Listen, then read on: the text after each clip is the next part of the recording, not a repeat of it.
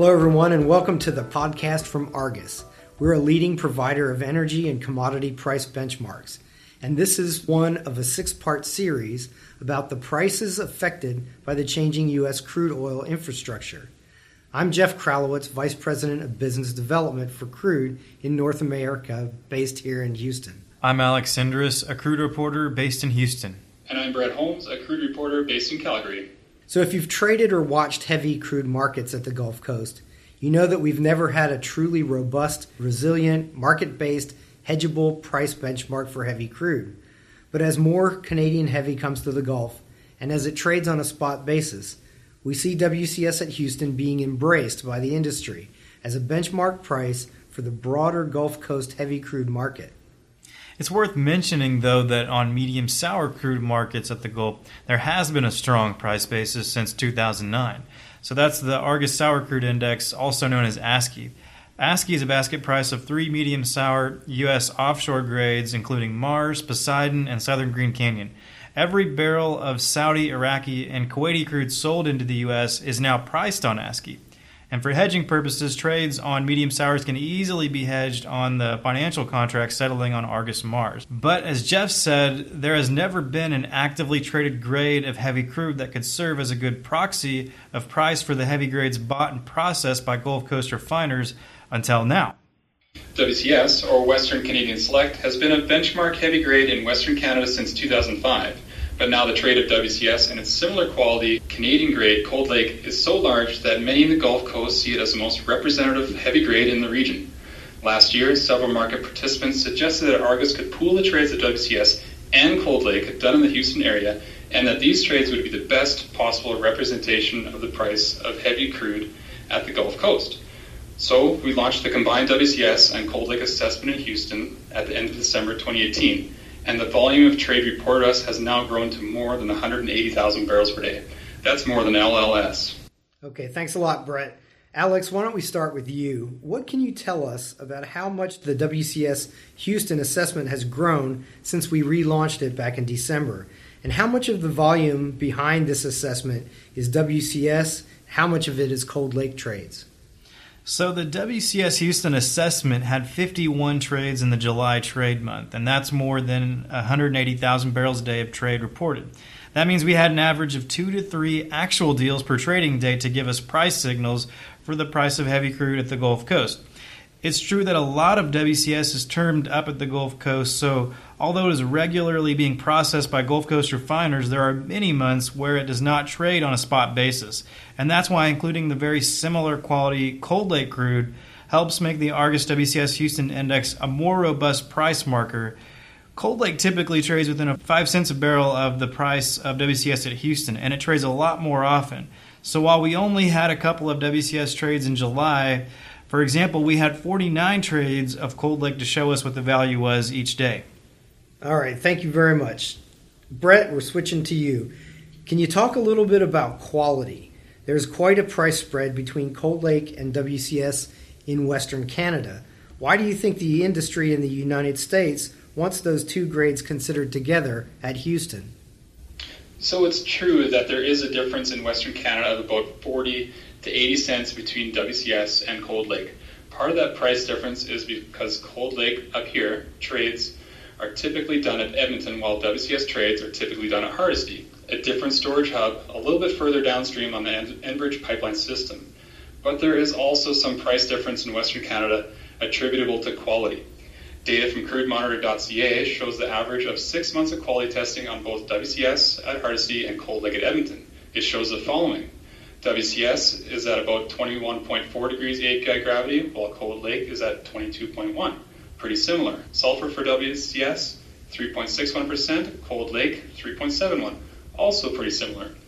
And the acid number, or TAN, for WCS is 1.07, while Cold Lake is 1.19. So you can see that WCS and Cold Lake are very similar grades, even in Western Canada. Once these two grades move through nearly 1,500 miles of pipelines and multiple tank systems, the experience of U.S. Gulf buyers is that there's not much quality difference. And most Gulf Coast buyers are metalled up, so the TAN difference is negligible for their systems. As Alex said, the two grades tend to trade within 5 cents of one another once they reach the Gulf Coast.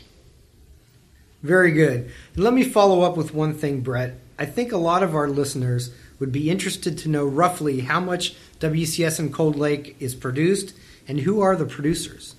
Well, the producers don't officially report their output volumes to us, but we think the production of WCS is around 350,000 barrels per day, or maybe a bit more in an average month. So that's close to the production of a grade such as Mars. WCS is a blend that is created in tanks at Hardisty. Again, much like Mars, is a blend created by producers who send their barrels into the Mars offshore pipeline system delivering into Clovelly. In the case of WCS, the contributing producers are Suncor, Cenovus, Canadian Natural Resources, and Husky. In Cold Lake, some of the larger producers are Imperial, which is majority owned by ExxonMobil, Cenovus, Canadian Natural Resources, and a few others, which combined, we pegged their output to over 500,000 barrels per day. Very good. Alex, back to you. One of the things that exchanges look for before they launch a financial contract on a physical grade of crude is how robust is that physical market. In other words, do one or two participants have a large influence on the trade of that physical grade? What can you tell us about the diversity of the WCS Houston market? Well, the most important metric might be this. There were 20 unique participants in the WCS Houston market in July, and so that means that no single trader had more than 20% of the trades. This is getting close to the levels of participation and diversity that we actually see in the LLS and Mars markets.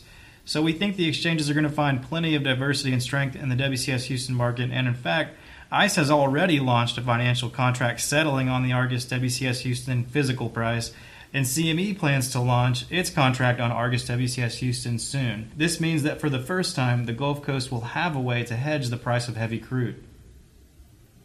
Okay, thanks, Alex. And maybe just a point from our experience is that the last little bit about hedgeability is pretty important to the growth of a benchmark. We saw multiple international buyers of light crude at the Gulf Coast start to include the Argus WTI Houston number as the price in their purchase contracts once there was a strong financial contract that allowed the buyers and the sellers of the physical grade to hedge it. So just to wrap up, you might want to explain, how do we get all these trades that we average into our WCS Houston daily price? Sure, so we get the trades reported to us by the brokers who actually do the trades. So this is a slightly different system than what we see in Canada. But here in the U.S., essentially all brokers report trades to Argus on the instruction of their clients, all of whom want to see a robust index that represents all of the trades done. Argus reviews the trades as they come in, and then we calculate a volume-weighted average of each day's trades, and that average sets our price index for WCS Houston for the day. Well, thanks a lot, Alex, and to Brett, and to all of you who've been listening. You can tell that we think we have a pretty useful new pricing tool here in the form of Argus WCS Houston. It now trades more than 50 times a month, as we've said. It gives us multiple price signals every day of the value of heavy crude at the Gulf Coast area around Houston. We think it's a far more accurate price than the Maya formula, which in the end of the day is really just a government-set official selling price that's determined by an unhedgeable K-factor.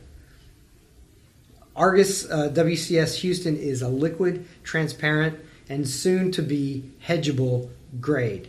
It's a big step in the maturity of the heavy crude market in the Gulf Coast, and we think it's a step that should open this market to far broader participation in the months and years to come. So that brings us to the end of this episode. We appreciate you listening, and be sure to listen to the other 5 parts of this series about U.S. crude. If you want more information about any American crude markets, including WCS, please check out the Argus America's Crude Report. We also have a date set for the next Argus America's Crude Summit, which will be February 3rd through the 5th of next year in 2020. Check out argusmedia.com for more details. Thanks for listening, and we'll be back next time with another look into one of the prices that create our world.